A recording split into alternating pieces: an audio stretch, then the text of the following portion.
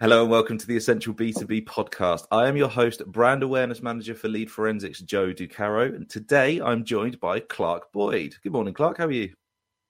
Good morning, Joe. Very well, thanks. How are you? Yeah, I'm all good. All the better for speaking to you. Thanks very much. Clark is a consultant, lecturer, and industry expert advisor, and his incredible weekly newsletter, High Tech, gives data analysis on all sorts of topics. So, to jump in then, Clark, what do you think the future of marketing looks like? I've been thinking about this question quite a lot, Joe, as you can imagine. And my almost cheesy response to that, but I'll substantiate it in a moment, is that it looks a lot like what the past of marketing looked like. And I mean, going back to the pre-digital age. I think we're finally going to see something of a synthesis between those old marketing ideas that we in the digital age, some of us, myself, I'm certainly guilty of this, we have thought were outdated, maybe didn't matter so much because we had so much data to work with, and we had these performance channels that were almost like money-making machines. It seemed like the ROI would never go beneath one. We were just printing money, it felt like. And obviously, we've reached a point where that doesn't seem to be the case. We've realized some of the ways we were calculating that ROI maybe weren't quite as accurate as we thought, and that maybe some of those old ideas have a lot more weight than we thought. And when I say those old ideas, I mean talking about customer centricity, I'm talking about ways of understanding external market forces, of marketing being part of every function within a business, not just a separate function that sits out on its own. And it feels a little bit like we have moved too far in that direction in the last 15, 20 years, become our own little specialism that sits to the side. Other departments don't necessarily know what we do, but we've got the magic formula to keep the money rolling in through, whether it's LinkedIn ads, paid search ads, whatever. And I think the future of marketing is going to be us going back to basics, synthesizing it with what we have learned in the digital age, a lot of which is very, very valuable. It's just not the only answer, and bringing them together. The reason we're doing that is because we have to. I don't think we're doing it through choice or any newfound respect for 1970s academics.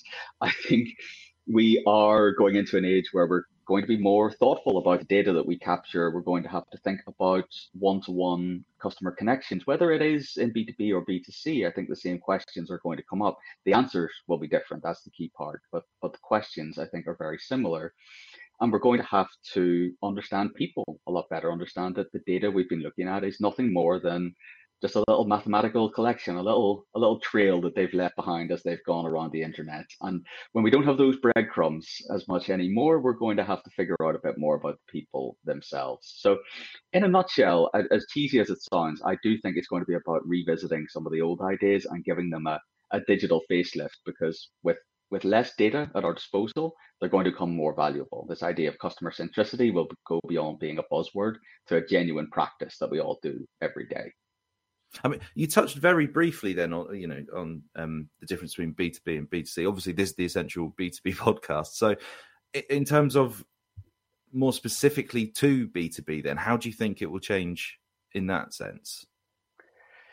So it is going to be challenging in some regards, because when we talk about the B2C side of it, and we talk about moving away from having all of this tracking data and having third-party cookies and being able to stitch together those individual paths, that's not really what we're dealing with anyway in B2B. We're talking about decision-making processes that are ongoing.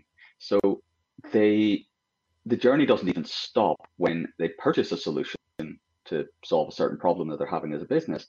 They immediately go into evaluating that as well. So you've got overlapping waves here of evaluation stages, probably about 4 stages within that, from initial awareness through to reevaluation. But then you've got the fact that the decision-making journey itself is networked internally. So I'm actually writing a research paper on this at the moment. So it's either a good or a bad time to ask me. I don't know. We'll see in a minute when I've rambled on here. But what we're finding is that people are focusing on, say, account-based marketing, or they're focusing on just going for a certain business or a certain kind of client, or thinking, what do CEOs read? We need to go after the CEOs, but not realizing that there's an internal network of influencers that ultimately shape the decision, and that actually act as a filter for what the CEO ends up reading. There are people who are more respected within the organization who go out and do the research and then pass on the best stuff. And they want to pass on the things that make them look good. They aren't going to choose the ultimate solution, but you need to be giving them the ammunition they need to go to the CEO and say, I think you should choose company X over Y and Z. So in that regard, the thinking behind it is pretty different, I think, to B2C. I think often people say, well, they're kind of similar because you're still dealing with people. I would read it the other way. I would say actually B2C is more similar to B2B often than what we think, than B2B being close to B2C.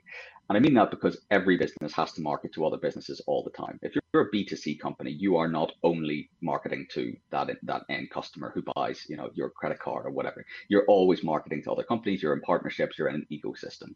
So really, I think it's actually the other way around. It's B2B that forms the heart of what we know about marketing and what we're dealing with, and B2C that is the adjunct to that extends beyond it. And with B2B, with less data at your disposal, being able to track individuals, well, I don't know that you were ever able to really track that journey in the way you wanted to anyway, because you couldn't see internally what was going on. What you had to have was that true insight into how organizations function today. And you had to have that combination of data with the gut instinct of knowing the market.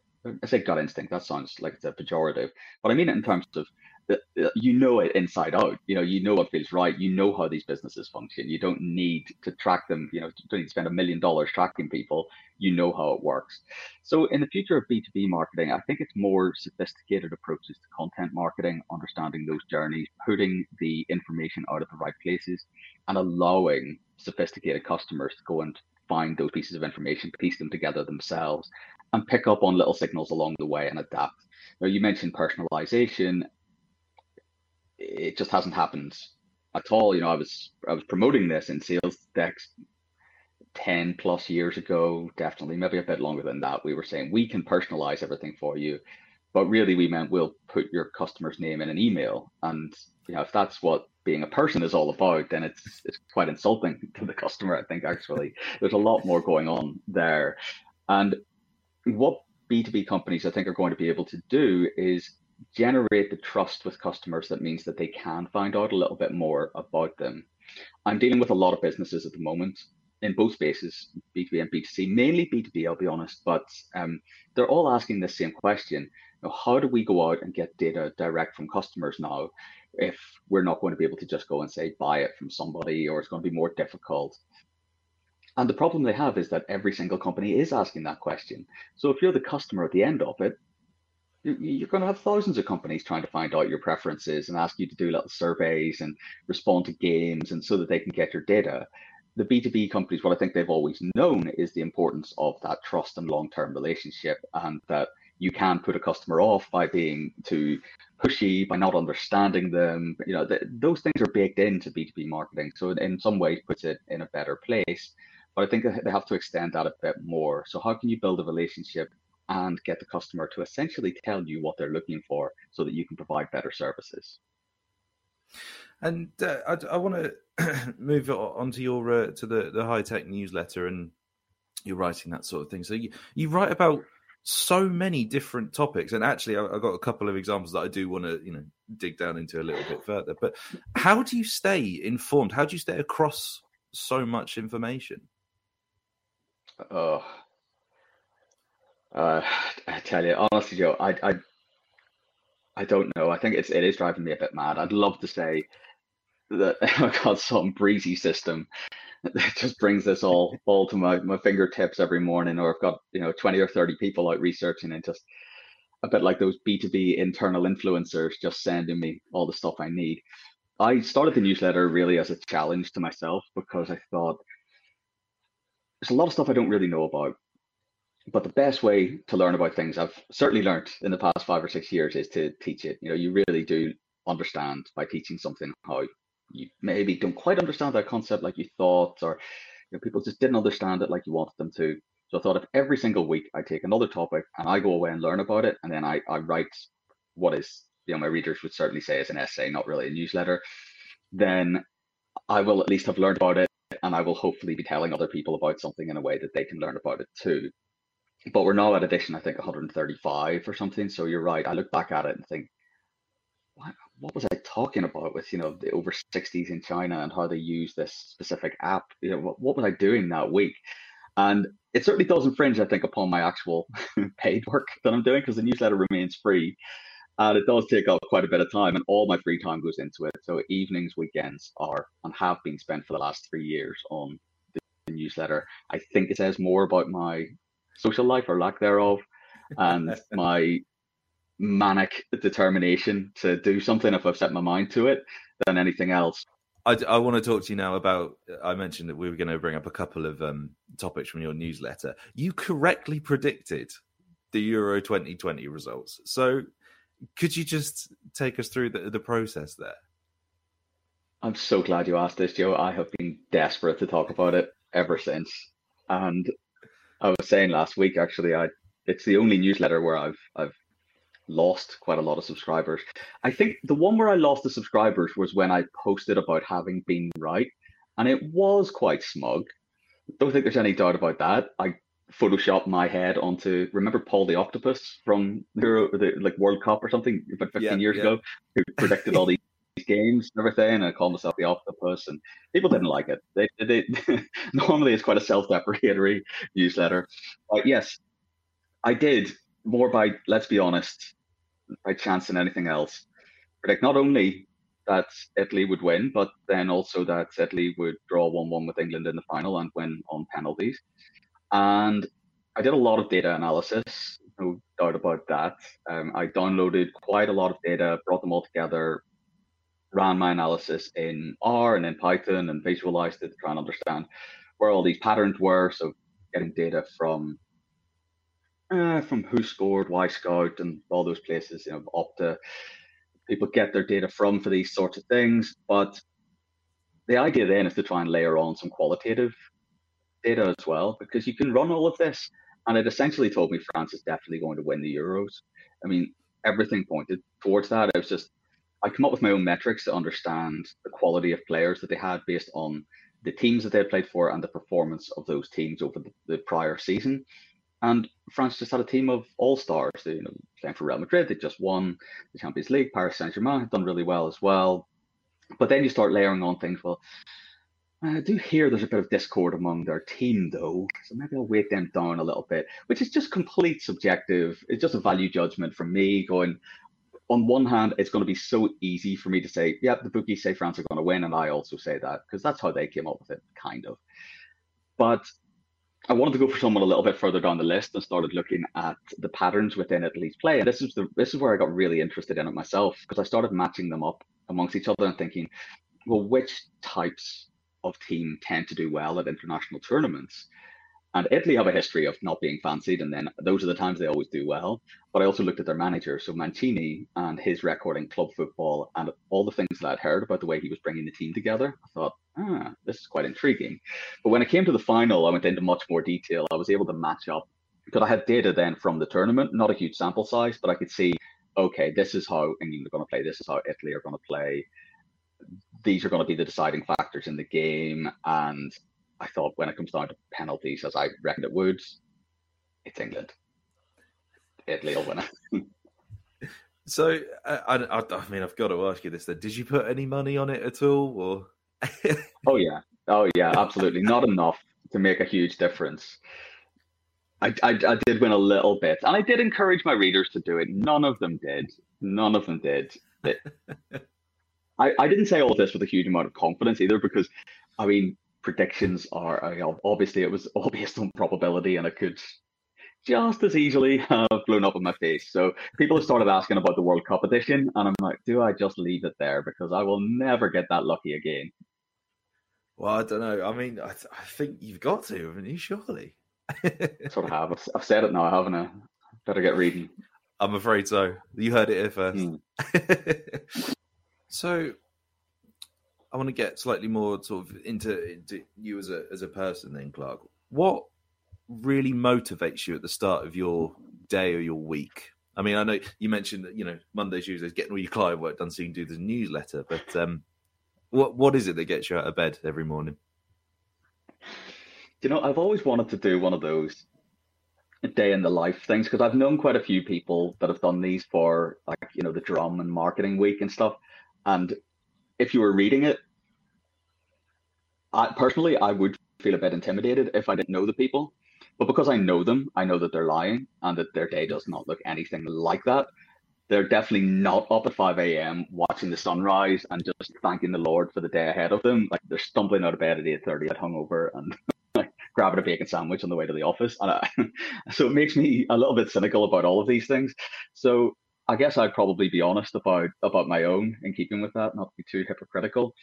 I'm always motivated by, it sounds a bit cheesy, but trying to figure out difficult problems and things that are mentally stimulating.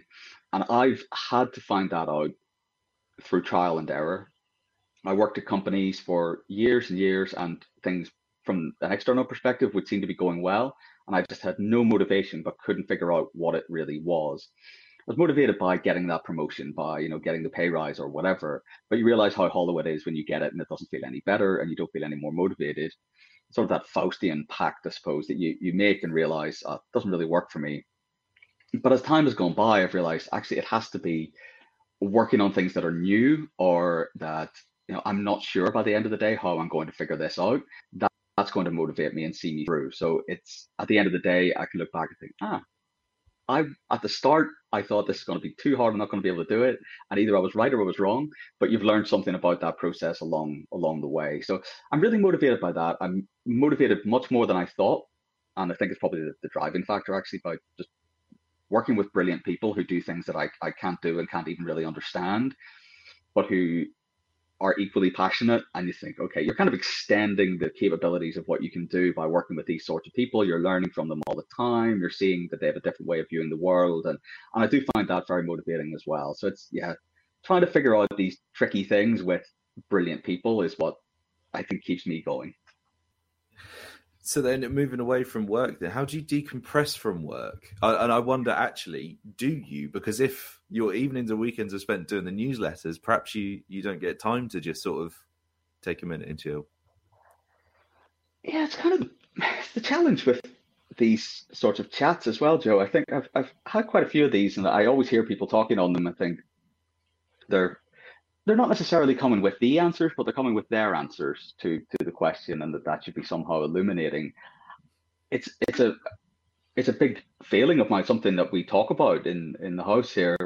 How how will I start to decompress a bit more? I think if I had a dog, it would really help, but we don't have a garden at the minute. We're just about to move, and we will. So ask me in a year, maybe the dog will have done that for me. Maybe I'll just have got the dog stressed as well. And, the dog will be out fetching inspiration from me. Sort of going, look at this flower out in the garden.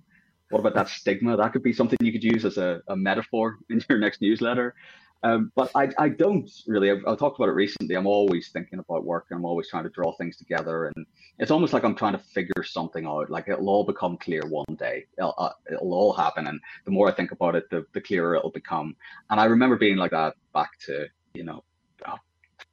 late primary school kind of age, and just constantly thinking and constantly doing like that. So I've more tried to channel that into a way of working that at least allows me to bring some personality and idiosyncrasy to it as well, rather than just trying to bludgeon that way of thinking into, being head of marketing somewhere where I just go mad because you've got this train of thought, but then you've got all these Slack messages just saying, oh, can you give approval on that Facebook ad? And I go, no, I'm trying to figure out here how Beethoven inspired the Beat Poets. Like I can't think about that right now. So no, there's not a huge amount of decompression, but I do enjoy going to the theater. I go to like classical music, hence the Beethoven reference, like going to the opera and that sort of thing. I go to the football quite a bit. There's not a huge amount of thought going on when I'm at the football, I suppose. So, it's not. I'm trying to draw a boundary here myself between work and play, aren't I? That I insist doesn't exist, but there are some more playful parts. So I go to the gym, I play a bit of football, watch some football. There are bits and pieces, but it's not a school of thought. But I suppose go into the football and just having that sort of the catharsis, I guess, of just shouting for your team or whatever. That is, in a sense, that's decompression, isn't it? I suppose. So perhaps it doesn't exist, but perhaps it does. Yeah, there are bits there. Maybe it's part of it. It's almost, yeah, that's the thing as well, Joe. It's why when you say that, I'm kind of thinking about it because I'm like, does it just become part of this personal myth, that you try and build, that you tell yourself that I don't really decompress. But then you think about it and go, yeah, but I do go to the football and I do have days where I just can't be bothered working. So maybe it is just part of this sort of myth you tell yourself, but it's not actually quite true. So have you ever experienced burnout then? If you are so work intensive, or do you manage to keep it at bay somewhat? It's an interesting one because there was an interesting discussion yesterday going on because someone got in a bit of hot water on Twitter because they asked someone who had a panic attack or something, and they asked them, what does that feel like? Because I just get up and get on with it. And he was then on radio saying, well, I didn't understand that was an insensitive phrasing, but I don't really understand it and all this sort of thing. And I thought it was quite insensitive, and I don't think he quite realized by the end of it just how insensitive it was to say that phrase. But it's the same for me almost with burnout. It reminds me of that because I don't necessarily know what exactly the symptoms of that are. I've certainly had it said to me scores of times, you're going to burn out, but I didn't know what that would actually look or feel like. It was much more likely to happen, and maybe this is my answer to it, is that it was much more likely to happen when I was working at places where I felt very, very, very frustrated and very restricted in what I could do mentally. So there was lots of work, but a lot of it to me felt like I was trying to explain things that didn't need to be explained. I was joining calls that didn't need to happen. A lot of busy work for not much gain. So I was just trying to get that done and out of the way so that we could do something more interesting, but actually it would never end. So my whole life was consumed by this. And that really frustrated me. And there would be other people who weren't frustrated by it, who would sort of see it as a weakness of mine that, oh, well, he can't handle the pace. So, well, there's different ways of approaching these things. And let's say we maybe have different minds and different things that we'd like to focus on, where they would just act more automatically and just do it all and then leave at 5:30 and not think about work anymore. I'd still be in the office at 10 or 11 just trying to get all this. Because again, it's that sense of, if I can just get it all done, then I'll have time for myself. But I need to get it all done first, and it would never end. But now that I've been working for myself, I don't think I've taken the full advantage of the supposed freedom that gives you. I think I'm still in that mentality of, I need to be at my desk at a certain time. I need to work a certain amount of hours. I'm not necessarily getting paid for all those hours, so I don't really need to be. But I think what I found now is that a lot of the work is much more energizing, and I'm working with people that I find are much more stimulating, and I've found that balance for myself. So I certainly work more hours now than I did then, but I don't feel anywhere near as tired or exhausted. And I do know, I have some sense that it's in my control a little bit. I could take a month off, and sure, I wouldn't earn a penny, but I'd at least be able to have the time and recharge and all of that. And it's more my partner that nudges me into, look, you've got to go away for 5 days this year. Like, you haven't been on holiday for years. You've got to just do it, and no phone, no laptop. Like, you just need to. And it's always great when we eventually do that, but I don't feel the need in the way that I did before. So when I was working at those companies, I would take a 3-week holiday every year, and I did not want to think 1 second about the office, which, from my way of working and my way of thinking, is a bit of a weakness of that situation that I was in. So I don't think so, but I also wouldn't want to denigrate. I wrote in this week's newsletter about how close to, well, just over 3/4 actually of people say that they have experienced some symptoms of burnout. So it's a massive widespread problem. And I think that's why I'm trying to tackle that a little bit by finding some ways to make work not just more fun, in terms of giving people rewards or whatever, but make it more effective, make it more efficient, and make it more productive, because that way I think everybody wins. And if you could go back in time, what would one piece of advice be that you would give yourself?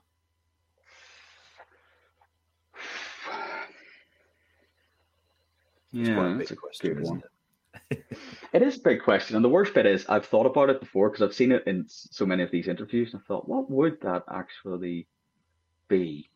But I think actually it would be something that I think I felt that I knew at the time intellectually, but I didn't know in any sort of experiential way, was that the most important thing that you can be doing in those early years is developing the kinds of skills that are going to stand you in good stead for the long term.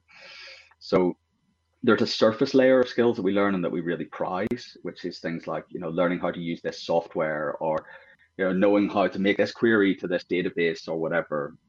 We spend a huge amount of our time on that sort of thing, but once you get to a more senior level, it just doesn't matter anymore. Those things completely, I think, kind of disappear. You need to know what's valuable and get it out of other people, but that's not really what you need. So focusing more on the kind of eternal, people like to call them softer skills, but I'm also talking about things like statistical literacy, all the things that after 8 or 9 years working in marketing agencies, I went away and did training for and went to courses for. I wish I'd done all of that right at the very beginning. So it was, for me, actually, it was things like coding. It was things like doing statistics courses and learning how to do all those things. It was managerial models and all of that. But I think understanding at that early age that it does not matter what the person to your left or your right is doing, because in 10 years, they're not going to be there and you could be doing anything different. Think about how you build that central set of skills that you can adapt as you move over time. I think it was, of all people, actually, that I heard talking about this. I thought it really resonated. Was never thought I'd speak of this guy in a good light, but Elon Musk was talking about how he set out at the beginning to build this. I think he called it, the trunk of his tree of skills and knowledge, so that if you had that, that was always going to be there. It was always going to matter. So from things to do with computer science and so on, that you could then branch off from over time, rather than starting the branch part, being a specialist in using X SEO software. That here we are 12, 13 years later, I don't even remember the name of it, hence saying X SEO software, because I don't even know what it's called. But yet it was like an obsessive thing. You've got to be the best at this so that you can get that next promotion that'll give you an extra 10%. Thinking long term is a massive, massive benefit to people, and it's difficult to do. We are not wired to do it through our culture or even neurologically, but the people that are able to do that early in their career, I think, will make massive gains once they get to that managerial level as well. That's fantastic. It really appeals to me, that one. Clark, this has been a really, really illuminating chat. I've really, really enjoyed speaking to you. What's one top tip that you would like people to take away from this chat? From, what's one key thing in marketing? If I can limit you just to the one of just get this right and you'll be okay. What's the one tip you'd give? The thing that I'm seeing at the moment, that I'm seeing an odd situation where I'm seeing quite a lot of businesses are really helpless. And that to me is always a good place to gravitate towards and try and really nail down. And that really is this whole notion of first party data and data privacy. I really think, having gone through a process, I've just written an academic paper on this, so I had to go and do lots and lots of research on it, and I really didn't want to do it. But I went away and read a lot of the papers that have come out over the last few years from the Information Commissioner's office in the UK, and the ones that have come out of the EU and the US as well. I think what marketers have missed is they're reading too many blog posts around this from marketers saying, or just people like myself saying, 5 things you need to know, and kind of feeling like, okay, that's it. Go to the source with this. It is going to define everything that happens in marketing in the next few years. And we are looking at it from too much of a marketing centric mindset. We are trying to understand this as a marketing problem, and it's not. It's a legal problem. Now, I'm not necessarily saying go into huge amounts of detail, but these papers are written because they know that marketers should be reading them. They're written in plain English. And when you do, it's a bit of a light bulb moment when you think about the solutions that you might come up with for your business. Because the people within companies that are now coming forward with things and saying, and I know this. So at Columbia University, where I'm teaching, we're working with businesses, huge businesses in the US, and they had to come to us with problems that I could work with groups within the class to solve. And I don't think I'm going against the terms of any NDA by saying they're all trying to figure this problem out. And we're talking small businesses, we're talking huge B2B, B2C, everyone is asking this same question. You know, how do we navigate these data privacy laws and you make creative use of the data we have without stepping on anyone's toes? If you're listening to marketing people trying to tell you what might happen next and what to do, I'd say you're probably listening to the wrong people about this, or at least layer that on top, but start by going to the source and reading all of that, because then you'll be the person in the room that's able to say, I'm not sure that's going to work, because the ICO has said this kind of solution won't work. You know, they've even made suggestions about why doesn't marketing learn from open banking? How might a solution like that work within the marketing world? And I very rarely hear marketers talking about that. They're just trying to figure out, how can we keep tracking and targeting audiences like we do today, tomorrow? And anyone that comes up with a solution, nobody really questions it. So long-winded way of saying, I'm very passionately believing at the moment in the power of going to the source of understanding those things, and then being the person in the room that's able to be basically the arbiter of some decent sense when it comes to these solutions. Or when the next provider comes in and says, we found a way to replace cookies, it's just as effective, you'll be the person that's able to quiz them, and you'll look pretty good, but you'll also be helping the business in the process. What's the best marketing joke you've ever heard? And by best, I can also mean worst. So, yeah, well, worst is probably going to be about right. But the thing that immediately springs to mind for me is a time when I was working with our biggest clients, our biggest SEO clients, going back about 10 or so years.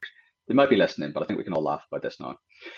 And we were in a bit of trouble because we or someone else out there, some ne'er-do-wells had got us a rankings penalty. And it was a big deal, and we were going in for a massive management meeting to explain what had gone wrong. And we decided, I don't know why, but it would be a good idea to frame this whole thing around the Shawshank Redemption, but we would call it the PageRank Redemption. And we had all the pictures from the movies the whole way through deck. And then we had some stuff around, it's a Full Metal jacket. We had Full Meta jacket, which didn't even really make much sense, where we talk about how we do all these meta descriptions and everything.